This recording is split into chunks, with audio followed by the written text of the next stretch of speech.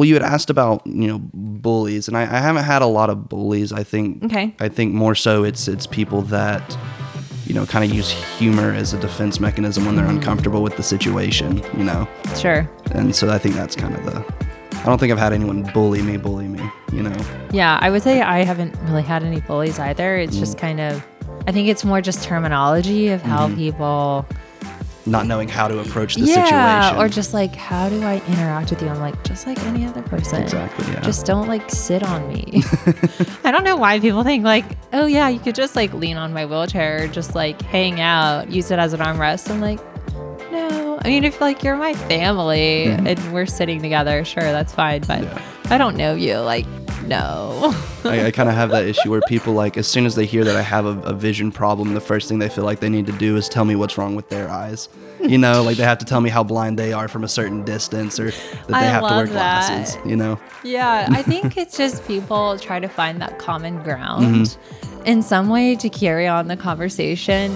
And anytime someone asks me like, oh, why are you in a wheelchair? They always are like, well, my brother's sister's dog's cousin, has a physical disability. Absolutely. And I'm like, well, thanks for sharing. I appreciate you sharing that vulnerability with me. Just talk to me like a normal person. Welcome to Free Will with Carton of Milk. I'm your host, Carton Wyckoff, global disability advocate and a wheelchair warrior. This podcast shares stories of people with various disabilities and shines a new light on accessibility topics. Our goal is to knock down barriers so we can roll through life a little easier and build a community to do this together. I encourage you to rate, review, subscribe, and follow this podcast, and text me at 470-588-1215 with comments and suggestions. We welcome you on our journey towards equality for all. I have Isaac in the house. Hey, great to be here. I'm excited. Yeah. You're in college, go to Kennesaw, and what year are you in right now? I'm a senior right now, a public relations major. I've got just a couple classes left in the summer, and then I'm out of here, which is exciting. Woo-hoo! I know. Awesome. That's so exciting. What's your ideal job? So my ideal job is I'd love to do like, the Atlanta International Auto Show was here just about a couple of weeks ago, and they've got people from all the different car dealerships or car manufacturers explaining the new cars and letting the potential customers, figure out the cars and scheduling test drives and appointments and stuff like that. And that's something that really interests me. I've been a car nut ever since I was 13. And so that seems like the ideal job for me, is just getting to talk to new people and show them around cars and vehicles. Cool. Yeah. And I think in the elevator, you told me you wanted to eventually work for Porsche. Porsche, yes. Porsche's an ideal company, yeah. Nice. Well, if anyone has any hookups with Porsche, let's get Isaac a job or an internship or something. Awesome. Tell me about you, all your vulnerabilities. I want to of course hear everything. So I have something called Wagner-Stickler syndrome. It's a genetic syndrome. It can affect your vision, your hearing, your joint, some bone development, some facial growth, just a whole slew of things. For me, it's mostly impacted my vision. But I do have some joint issues, like with my knees, and I'm double jointed, so I can kind of get a couple of different things in. Would you say that's your party trick? Yes. Do people ever ask you that? Of course. It's a genetic disease, and they couldn't diagnose me at first because it wasn't, there was no familial history with it. And then finally, after a couple of surgeries, they decided to diagnose me with Stickler syndrome. And when they did, they actually diagnosed my mom at the same time so that it would be, genetic. They could relate it to someone else. So it is genetic. It is, yes. What was that like for you when you first did you notice symptoms when you were at a young age? Since I was 4, I've worn glasses. So what Stickler syndrome does is it causes atraumatic retinal detachments. And so your retina can detach without any, trauma or blunt force or anything like that. It just kind of happens. When it happens at such a young age, it's very hard to notice because, young minds and young ages adapt to stuff like that when they don't know what's going on. Yeah. So we actually found out there was an issue. I don't remember which Super Bowl it was, but I was 9 years old, and they had a Sobe, the drink company, had a 3D commercial, and there was a lot of hype in grocery stores to buy the 3D glasses with the products and see the commercial in 3D. So when I did that, and we went home and I put on the 3D glasses and I was watching the commercial, and I was like, this is a bust. Like, this doesn't work. This, this 3D doesn't work. And so my mom was, flipping the lenses, the blue and red lenses, trying to make things work. And we just couldn't, for some reason, I just couldn't see it in 3D. I had an eye appointment, just a routine checkup a couple of weeks later. So we waited until then. And when we went and talked to my doctor about that, he looked at my eyes. He said, yeah, your retina's detached. You're going to need emergency surgery. Jeez. And so we just kind of jumped right into it from there. And how old were you at that time? I was 9. You were 9. Yes. Okay.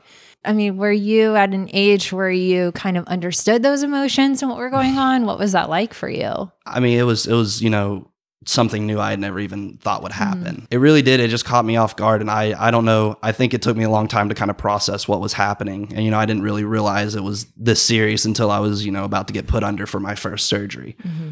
And back when I was 9, it was actually my left eye. The retina in my left eye had detached. And so I had 3 surgeries when I was 9, one to reattach the retina, another one to solve a cataract that had come up from the first surgery, and then a third one to remove an oil that they had put in my eye from the first surgery as well. Before I turned 15, before I went to go get my learner's license, the retina in my right eye detached. And it caused a lot more issues this time around but I actually ended up having 11 surgeries over the course of 7 or 8 months. And so up until I was 15, my left eye was actually the one that we considered my bad eye. Mm-hmm. And it wasn't lens correctable. It was just, I think it was 2400 was the vision that I had in that eye. But when I turned 15 and all the problems I had started happening with my right eye, my left eye over the course of the 6 or 7 months I was having surgeries began to correct itself and heal itself. So now my right eye is the one with poor vision and my left eye is the one that's actually lens corrected to 20/40 now, which means I can drive. Well, that's great. That's important. I mean, especially as you're still, you're a young adult and you still want to be able to do those things, get a driver's license. And is it when you have these surgeries, have you had any surgeries when you've been in college or? No, I've been lucky enough to not have any more real issues or real, malfunctions with my vision since then. It's just kind of plateaued for now. Okay. Well, that's great. But when I was in high school, it was pretty difficult. I had to miss a lot of school. When I was 9, I was at a Christian school, and when I had to be out for classes, the whole school rallied around me. They had the fundraisers, the bake sales, so everything. The parents were generous. I had a family give me a Nintendo DS for me to be able to play on while I was in recovery, That's so nice. Another family gave me one of the little iPod shuffles, the tiny ones from back in the day. The power of the community. I know, it was really fantastic, amazing. yeah. And so it sounded like people knew what was going on, but do you think they really understood, or how would you describe it to someone who were rallying for Isaac? It's a difficult question because there's a lot of questions when someone figures out that you have an impairment or a disability. People don't really know how to handle it. They just know they want to help. And I think that's what they did for the most part. They might not have known how to help accommodate with my, vision per se. Like a Nintendo DS might have not have been the best option for someone who was about to, not be able to look at screens for a little bit. But they also did a lot as far as, helping financially. Everyone pitched in. The bake sales were to raise money to help pay for the hospital bills. People gave wonderful. Longhorns, gift cards, all kinds of different gift cards to restaurants to, stocking up. Yeah, good absolutely. Steak. Good. They're feeding you well. Speaking about some of those accommodations in school, what have you had to rely on, or what has you found has been really helpful for you? Well, when I was in high school and my issues started happening, I got on something called Hospital Homebound, and it's where the school works with you to make sure that you have all the work that you're supposed to be doing and you have the accommodations you need to work on it from home, and you can ask questions if you have questions and that kind of thing. I missed half of my freshman year of high school because I was at home. One of my surgeries, I had a bubble in my eye where I had to lay on the right side of my face to keep the bubble pinned against one corner of my eye for 6 months. And so it was kind of hard to do homework and socialize and study when I can't, even turn my head. I have to keep it sideways on a pillow for 6 months. What's the impact of it? Would the bubble burst, or how would that? Well, the bubble was putting pressure on my retina, actually. So it was putting pressure on it, giving it time to heal before the bubble eventually dissolved and then went away. Oh, so it was something put in place to help with recovery. Got it. Okay. And that was surgically placed, I assume? It was. Okay. Do you have any other comments about just the surgeries and what it's been like for you mentally, physically, spiritually, all of the above? It was really hard to process. I I can honestly say once my problems with my right eye started happening, I had 11 surgeries. When you're that young, it's hard to process and understand everything that's happening. So for me, I just tuned out for most of it. I just kind of shut down for a little bit there. And like I had to call my mother before I, came and spoke with you because I didn't remember what all the surgeries I'd had were. I couldn't remember how it happened or what went down. It just it's all just a bit of a mental block now. Dealing with it now, it's definitely gotten a lot easier. I've gotten more accustomed to it. It's not as difficult to work through. Obviously, you have more of I guess, an invisible disability, as I would classify it. I mean, you look like a normal dude, Yes. Who wears glasses, right? So what would you say to someone, or what are some of those misconceptions that you faced having an invisible disability? Of course. Sometimes it's invisible and sometimes my eye reacts to me, whether I'm reading a book or looking at my phone for too long staring at a screen. It'll get red, it'll get congested, it'll look, it'll look a little rough. And I think the most common question I get when that happens is everyone wants to come up to me and ask me if I'm high. So many people stop me and they're like, are you high right now? Like, I'm in class. No, I'm not, Yeah. Like that's just a little problem that I have. And that's a big fear of mine as well is, if I get pulled over while I'm going home, I don't want to have to put up with the hassle that could potentially stem from, an officer thinking I was under the influence. Right. And me having to go through and try and explain that that's not the case. Cause I do, other than that, I look normal. And so it's hard for people to, kind of buy into what's going on. Do you have a medical ID card or something? I've seen some of those people have them. I do. I have a handicap placard that was given because of my depth of field. And I got it actually because I was going to get a parking pass from KSU and they told me that all the parking where I needed it was empty. And I don't want to park in parking decks because with my vision going from drastic dark light to bright light, it really hurts and it causes a lot of problems and temporary blindness. I didn't want to be parking in parking decks and having to pull out from them and then worry about, losing some vision temporarily.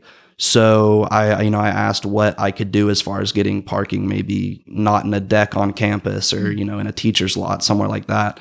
And they said there was nothing they could do for me. If I wanted that, I just need to go get a handicap placard. And so I did. And it's been tremendous. It does cause some issues sometimes, like you said, I don't look like I'm, impaired in any way. So a lot of people will give me nasty looks or make comments when I'm getting out of my car at a handicap spot.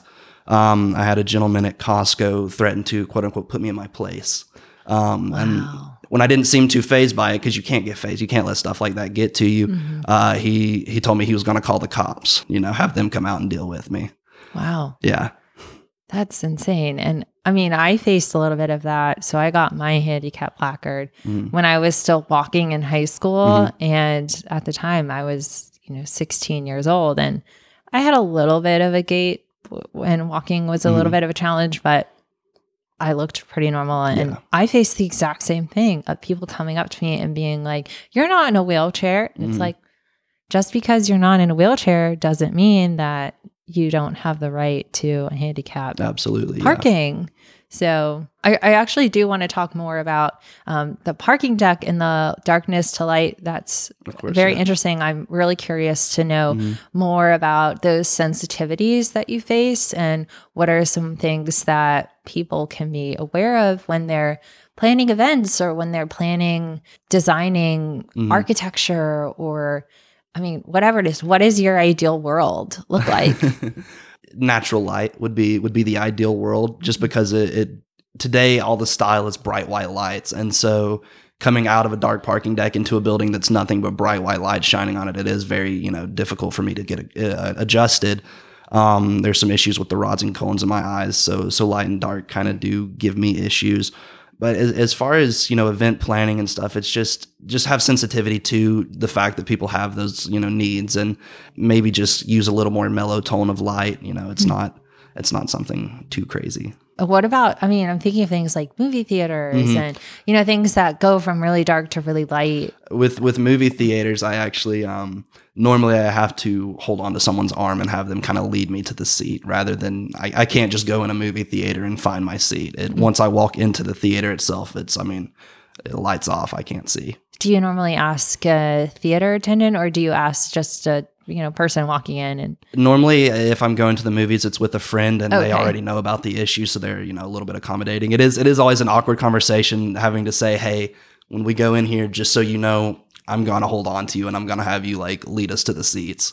yeah, if you're with your friends, obviously, hopefully they're understanding They are, yes. for that. Absolutely. So no, this is actually really fascinating to learn more about. I'm just thinking, how can we get movie theaters and even parking decks, how can we make these easier for everyone? Adequate lighting is definitely important. I think that's something that people have concerns with in parking decks, even without disabilities. Keeping a consistent lighting throughout would make it much easier for people to navigate, even without a disability, but especially more so for someone with. We're just in my house right now and it's all natural light pretty much. Yeah. Would you say this would be like your ideal housing situation as well, where I don't have any lights on. It's just a floor to ceiling window. Exactly. And it makes it really easy. There's not a lot of contrast, and then that causes issues. So having, minimal contrast and natural lighting really does make a big difference. Contrast in terms of lighting, not necessarily color. Yeah, no. Color is a whole thing in and of itself. When I was younger in high school, I had to have goldenrod papers. All of my assignments had to be put on golden paper instead of white, because the white would actually reflect too much glare from the ceiling lights. Yes. Mm-hmm. I did notice that in elementary school. Mm-hmm. I would say I'm much more aware of those sensitivities nowadays, just going from dark to bright light. It hurts my eyes, Yes, and I yes. have pretty fine vision. It was funny. It was when I was 9 and I was out of classes and my mom was trying to help me with homework.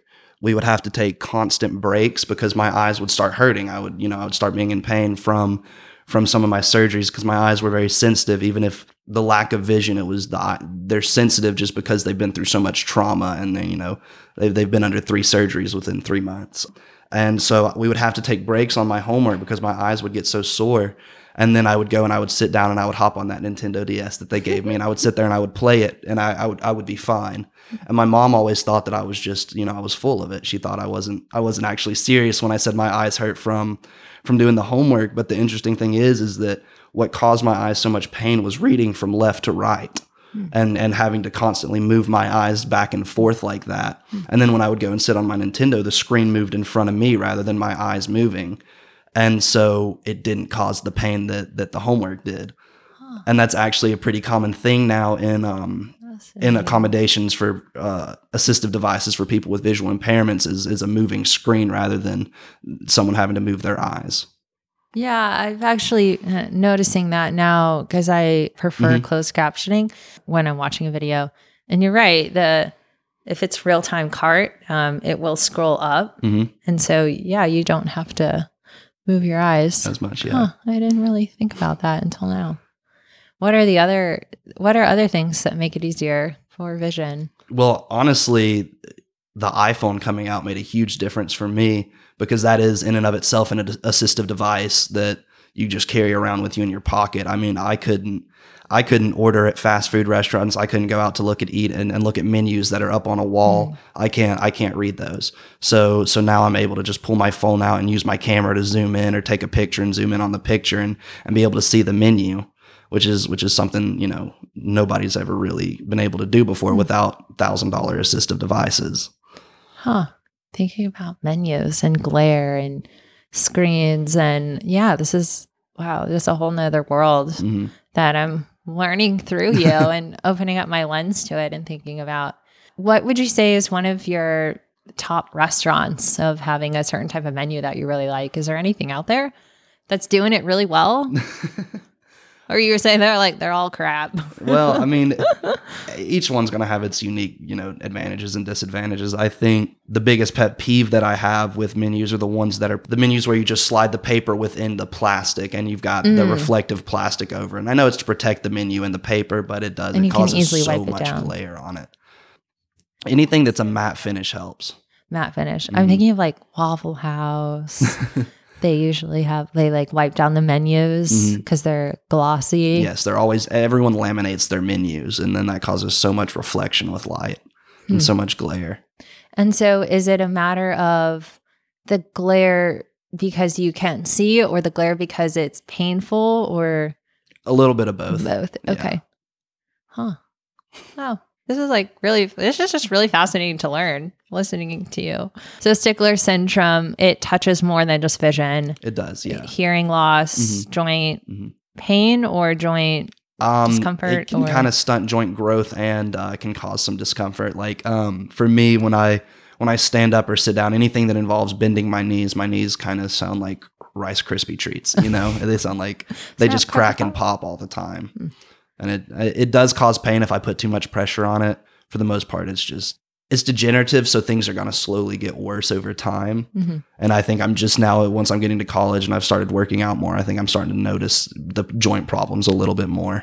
Does the working out help you to build that stamina, or do you think it's having a detrimental effect? Throughout high school and middle school, I wasn't allowed to play any kind of hard contact sports. I wasn't allowed to be very active. A lot of times I was stuck in my house after surgeries. So I just ended up reading a lot and, doing a lot of video games and that kind of stuff. And I wasn't very active as a kid. So now that I'm in college and I'm kind of out and a little more, free to do what I want, I've been a lot more active. And I think that's made a big difference as far as, mindset and, how I feel physically. Are you in any on-campus community clubs? Are you in any campus clubs where they are helping you, or is there anything? Well, so I am registered with SDS, which is Students with Disability Services through KSU, and they're the ones who help accommodate me for all of my classes and give me some of those accommodations in college. Like I said, once the iPhone came out, that really cut back the need for a lot of assistive devices. So I've more kind of relied on that, but that is, a special privilege that you have to get when you're in college, because most people don't want you just sitting on your phones. And so, being allowed to have my phone in class, preferential seating is a big accommodation that I have, being able to sit up front if I need to, and the teacher kicking someone else out if they have to. Extended time on tests. I don't use Scantrons, which are very popular in college. The little bubbles that you fill out. Those cause a massive strain on my eyes. Because it's just so they're small. so all tiny. the font is so small. Yeah. Yeah, and they're all really packed together. Okay. So spacing is also a key thing. Is there a preferred spacing? I was looking on Word docs the other day. Like 1.5. I'd prefer it to be 1.5 or double space, but font is the most important thing, I think. Anything over 16 point is what I would prefer. And most of my professors that I have on campus have been very accommodating with that. And if we have a test in class, they'll make a custom printout for me that's a bigger font than the rest. And I'll, instead of bubbling in on a Scantron like all the other students are doing, I'll, circle it on a test. Which isn't bad, because it makes me look really smart, because it cuts back a lot of time when you're taking the test, not having to sit there and go back and forth. If you can just circle it down the sheet, I usually finish about 5 minutes before everyone else, and they all just look at me like I'm crazy when I stand up and go turn it in. You got superpowers. Absolutely. And there's also so much margin for error. Yes. Going back and forth. I just know... because I would do the same thing. I would actually circle it on my paper, and then they were like, you have to transfer it. And I'd be like, no, I circled it on my paper. I just didn't transfer it over correctly. So, okay. So sitting up front. So would you say distance is a challenge? Yes. Well, what's your depth of field? So my right eye right now, after one of the surgeries, they had to take my the lens out of my eye. So right now, my right eye is considered something called aphakic. It just means it doesn't have a lens, but that takes away just about all of your vision. So in my right eye, I can see colors, I can see movement, and I can see basic shapes, but it has ruined my depth perception. Depth perception is kind of one of the biggest issues that I have. Like if someone's handing something to me, chances are I'm going to reach right past it to try and grab it, or not reach far enough to try and grab it, and just kind of miss it completely.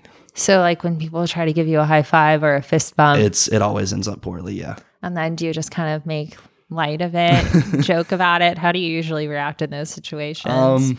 When you know that when you see that high five being thrown in there and you're like, oh crap.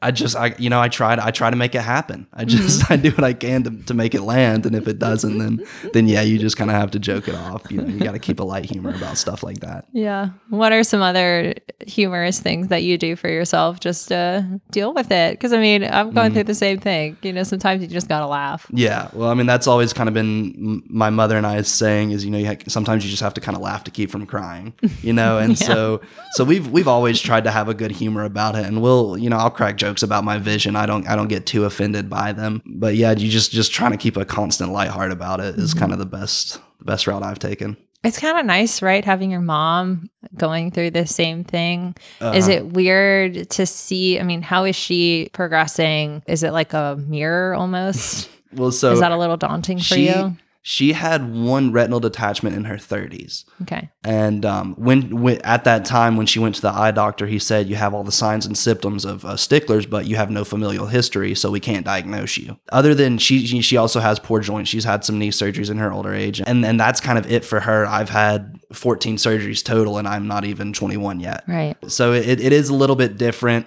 But she does know more than others about the syndrome and how it affects me. Going through it, it's just been me and her for the most part, dealing with these surgeries. And she was the one to drive me to and from Atlanta every week. She was the one to sit outside my room when I was having surgeries. It was just, we kind of knocked that out together. So she does know how to, talk to me about it and deal with me. Yeah, that's nice to have that support system. Absolutely. Yeah. Are there any other community support systems that you have for Sticklers? Not Sticklers in particular. I have had some incredible specialists that have helped me. The doctors, of course, they're the best of the best. And then in schools, the VI specialists that have helped me, through school, and they'd pull me out either for recess or gym or whatever it was, and they'd help me learn Braille and that kind of thing just to get me prepared, for worst case. And so I've had a pretty strong support system that's been with me through it. So you know Braille? I do know Braille, yes. Oh, okay. Nice. Does your mom know Braille? Not as well. Okay. She hasn't taken any official classes or learning courses, but she'll have me teach her things, and she'll kind of learn along with me sometimes when I'm studying it, that kind of thing. What would you say is the scariest thing for you? Thinking about 5 years from now. Well, that's the thing is I think it's the uncertainty, because it is, it is something that's atraumatic that causes my retinal detachment. So, and it is a degenerative disease. So it is something that can get worse over time. So I think it's just not knowing what could happen. Yeah. I could have my retina detached going down the elevator, leaving here. And what could I do about it? Right. I mean, yeah, exact same thing for me. I have no idea. That's the thing with progressive diseases. You have no idea how they're going to go. And you just take it one day at a time and keep trucking and absolutely, yeah. Make fun when things get a little hard. And clearly you know how to overcome challenges and obstacles and barriers. And that makes you such a warrior, different from the pack. So yeah, it's really nice to meet other people that know what it's like to overcome those challenges. And everyone's got their own unique story to tell with this. Everyone has different things. You may speak to someone else on this podcast that's completely blind, and their story may be just 100 times totally different than mine, and just go a completely different direction. What would you say to the world about fun facts about vision loss or progressive vision loss? It's not a competition. We don't have to express how blind we are once you hear someone else has a visual impairment. I think that's been a big thing, and just not to focus on it too much. Just like with any disability, I want to be treated normally, just like everyone else does. It's just sensitivity to the situation and not delving in it too much. So just recapping, thinking about menus and preferred seating and transitioning from dark to light, vice versa. Other accommodations that you use or that have helped you? When I was in high school, I used something called a Visio book, and it looks about like a laptop, but it has a massive camera on top. I could use that to flip around to the screen and zoom in on the screen. I could change the tones of it, make it warmer, cooler. The contrast I could mess around with and kind of change. And that was a pretty cool device. I used all kinds of different things when I was younger. I had little globes, little magnifying globes that I would use to read across papers and that kind of thing. But again, once I've gotten older, iPhone and Apple's accessibility options have really helped tremendously with day-to-day usage. Would you say you prefer to limit your time on a screen? Yeah, my eyes definitely get more tired than most. So as soon as it starts getting dry and irritated, I usually have to take a break and, just look around and go, look outside at something that's not going to cause a lot of strain. And just focusing on things a bit too much is what causes the strain. So I have to kind of let my eyes rest in between. And then thinking about your future job, you kind of talked on you want to be, was it like a car salesman or more like an engineer? Tinkering around. It's more in kind of I am a public relations major, so it's more kind of in that field with, sharing new releases, new cars with the community and kind of showing people what's new and what's next. So more so in person rather than being on a screen or, yes. Being somewhere where it's dark. Yes. I'd like to be kind of inside the vehicles with the person. And normally that is vehicle sales. That's kind of the best way to do that. But the next level up is working in PR and marketing with one of those companies headquartered. And that would be really cool to be in marketing and then creating content that was accessible for everyone. Absolutely. I think that's kind of what stemmed from it. People always say you want what you can't have. And I really started getting into cars when I started getting nervous as to whether or not I'd be able to actually drive. And I think that's kind of what started fueling that fire. And ever since then, my passion for cars has grown, and my difficulties with my vision has grown, but it's all kind of just come around full circle, and I'm looking forward to what else it unfolds. Is that your dream car, Porsche? Probably, yeah. I'm a big Porsche fan. I think across the board, they've got the best. Cool. Anything else you want to share? I mean, we could just chat, either one. This is really fascinating to learn about it. I want to talk about 10-year-old self. Yes. Yeah, let's do it. 10-year-old self. That's a really difficult question because 10-year-old self me had no idea what was to come. 10-year-old self me thought, all right, well, I just got these 3 surgeries on my left eye out of the way. I was just getting used to, my right eye being my strong eye. And I had no idea that 5 years later, I would be blind in that eye and, have vision back in my left eye. So that was a lot I would probably try and prepare my 10-year-old self for. Just kind of, I probably would have told him to be more involved and more open to the process. Once things started going downhill when I was 15, it hit me really hard. And I mean, that's a tough age for stuff to get serious. And so I think me just kind of shutting down for that year, I mean, it didn't help anything, obviously, because everything still happened the way it did. And I wish I would have been more, involved with the process and more aware of what was going on at the time. But that's not something that you can really change, because I just don't think that you're at a brain capacity to really take that in and understand what that's like. No. You're just not developmentally there. Yeah. Well, and I owe a ton to my mom for kind of walking us through that and walking me through that entire process and just making sure that I had everything I needed when I wasn't able to, make sure of that. And it's different. It's different now that I'm in college. I've moved out of the house, and I kind of have to fend for myself. It's becoming more and more, all right, I've got to be more upfront and honest with the accommodations I need. I have to talk to people if I've got issues. It's not my mom doing it for me anymore. Mm-hmm. Yeah, I remember facing the same thing. My mom I think your mom and my mom are very similar. Yes. In fact, they're advocates for their children and do everything to the end of the world to make sure that we're successful, and learning how to fend for myself and ask for things. Yes. Was definitely a new challenge. Absolutely. It's really difficult because, having to go up to a professor and tell them hey, this is not working for me. It's always awkward. And it's always awkward having to go up to them on the first day and say, hey, I'm Isaac and you're going to have to help me out a lot this semester. Yeah. It does get difficult trying to learn to fend for yourself a little bit more as you get older. But not to take it that you're a burden on someone. Exactly, yeah. That, you just need a little bit of extra help. Yeah, absolutely. And not all of us are perfect. And with my impairments not being terribly noticeable, I try to keep to myself for the most part with them. I don't try to make them a big deal unless it's something I'm having an issue with. It's something I've kind of always tried to deal with it internally before I take it external and make it everyone else's problem. Has dating been okay for you with the disability? Have you had to disclose that at all? Yeah, I mean, it was. If it's someone worth dating, they're going to be accommodating of it, and they're going to be willing to work with you.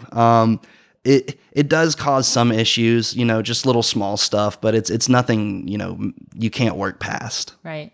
I'm sure there's some frustrations. The last relationship I was in, she became my iPhone when we were at, restaurants and stuff. I was like, all right, what does that say over there? What is this? Help me out with reading that. And, I'm sure at movie theaters, when there's subtitles, I have to lean over and be like, hey, what did that last one say? How are the regular subtitles? The most recent movie I've watched with subtitles was Parasite, the one that just came out. Fabulous movie. Fantastic. And it really wasn't too terrible. They did a good job of making it a large enough font that I could read. I think the biggest issue I had was just the movement behind it. They didn't have like a black block background or anything like that. So it was yellow words on the screen. And I think if it would have had a background behind it, I know it would have taken away a little bit from what was being filmed, but it would have made a big difference with being able to read it. So having that contrast. Absolutely. So when you're adding subtitles or closed captioning, having kind of like that black block. Yes. Or black on yellow, I've heard is okay. Yeah, yellow's the easiest on the eyes. Is it? Okay. It is, yeah. Just the goldenrod color, it has the least amount of glare, the least amount of, just vibrance, really. Black on yellow. While still being bright enough for you to, be able to read it against a background. I'm sure all of our Georgia Tech fans would love that. I'm sure, yeah. I've had people ask me, is there any accommodations that I use while I'm driving? And it's, most people with visual impairments aren't driving. So there's not a lot of accommodations out there for that. For me, the biggest thing is just having some sort of phone mount so I can have my phone close to me. Because, recently when Georgia did their hands-free law, that really kind of messed with me a little bit because I need my phone up close to be able to look at the GPS and then look back at the road. And so having to, have my phone over in the center console kind of made it a little bit more difficult to kind of see where I'm supposed to be going and that kind of thing. But I've been able to get the right kind of mount that'll let me, keep it pretty close to my face and be able to see it. What about driving at night and the glare with the red, green, yellow lights? Mm-hmm. When I'm going through a green light, I can't really see what's on the other side until I'm underneath it. It is very blinding. And then finally, my eyes will adjust and hopefully I know the roads well enough so I don't have to do any corrections. Yeah, that's a little terrifying. So would you say you limit driving at night? I try to drive at night as little as possible. Sure. It's not something that's impossible for me. I can still navigate. It gets really tough when it's raining. That's because light reflects on rain so much, and I can lose track of the roads. So if it's raining at night, I definitely stay off the roads. Sure, that's smart. Just is there any type of windshield glass or windshield wiper that you found is better or worse? Not necessarily. I do like to have my front window tinted at least the top little portion to kind of reduce glare from the sun. But as far as glass, no, I don't think it's just pretty standard. Yeah. I'm also thinking about, when you go out and it's really bright outside and you're going into a parking lot or just like an open parking lot and it's a summer day, it's super sunny. Does that glare of all the cars, the silvers? That doesn't cause as many issues, and especially when it is sunny out, I do have prescription sunglasses that I wear just to kind of keep the brightness down. Driving, my big issues when I'm driving during the daytime and like right now, there's not even sun out right now. It's perfect, and so I don't have a lot of issues then. But once it gets down to night is when it starts getting a little bit more difficult. So your ideal city would be something that's not super sunny and not super rainy? Yes. Yeah, absolutely. Well, ideally, I don't know that a city's the best idea just because there are so many lights everywhere. And that creates so many, glare issues with me. It was a big transition. I'm originally from Rome, Georgia. And, there's not a lot of street lights in Rome. It's kind of rural. And especially where I lived, it was rural. And it was just, you relied on your headlights. And so moving to college in Kennesaw and having to adjust with there being a street light every, 50 feet and it going from light to dark, it was a big adjustment at first. I had a lot of problems driving in Kennesaw when I first came, but I've, started to adapt with it and then get a little bit better. And I'm sure it would happen if I moved, to a bigger city with more lights. It just would take time. So suburbia, more rural land. Yeah, more rural is probably better, which is terrible because I love the city. Yeah. You got to do what you got to do, right? Exactly. Or figure out a way to live life in the city and make those accommodations. Yeah, absolutely. Right? Or what I do a lot is working with legislators to make it easier for, I'm working on a lot of wheelchair stuff right now. Absolutely, so, how can you make the world a more accessible place? And that starts with you, really. Yeah, absolutely. I think raising your voice. A minor step that would make a huge difference is, restrictions on some of the advertising. Some of the signs that they have shining on the road are insanely bright. The Cobb Energy Center, it has its electric screen on 75, and it's at night, it's, gleaming across all, 6, 7, 8 lanes. Makes it really difficult to see. All the bright LEDs, and especially in car headlights too, the new LEDs are becoming a struggle for me. I've even seen there's a car that has a advertisement digital screen on top of it. It's a moving car and it's driving and it has this giant digital screen on it. And I'm always thinking like, that's a huge distraction just for a regular driver. I've seen those in New York. I took a trip to New York and they have a lot of those. And then I didn't drive in New York. A little nervous to do that, but I can see absolutely how those could be an issue. Right. Just for the standard driver even. Well, exactly. Yeah. And then since, I do rely heavily on my left eye, because that's where all of my vision is coming from. If something were to be on that side and then, obtruding that vision in that left eye, I don't have a right eye to compensate for it. And, I can't just close my left eye if something's shining in it. Right. Thank you so much for your time. Absolutely. I'm really glad that you were here and thank you for opening up your world to me. It's been really fascinating. I've been told I have a little bit of a lazy eye in my left eye, but that's about it. So I don't really think about going from dark to light, thinking about glare and reflection and screen time and different kinds of screens. And so thank you for educating me and thinking about design, marketing, just being inclusive of everyone. Absolutely. Yeah. I'm excited. I have talked to maybe 2 people about my vision problems before, like truly opened up and discussed it with my mom and one other person. And I feel so honored. It was when I saw you had this podcast. That's why I was so excited to kind of reach out to you and say, I want to be a part of this. It's because it's important to kind of share that message. I have internalized it for the most part. And I think that doesn't help because then nothing changes. Right. And so it was important to me to kind of be able to share it a little bit. Well, that's what we're doing, sharing it with the world. Absolutely. It's That's public. so exciting. Feel free to text me at 470-588-1215. I'd love to hear from you and let me know your thoughts, feedback, and what you want to hear on future episodes. All right, I'll see y'all next week. Bye.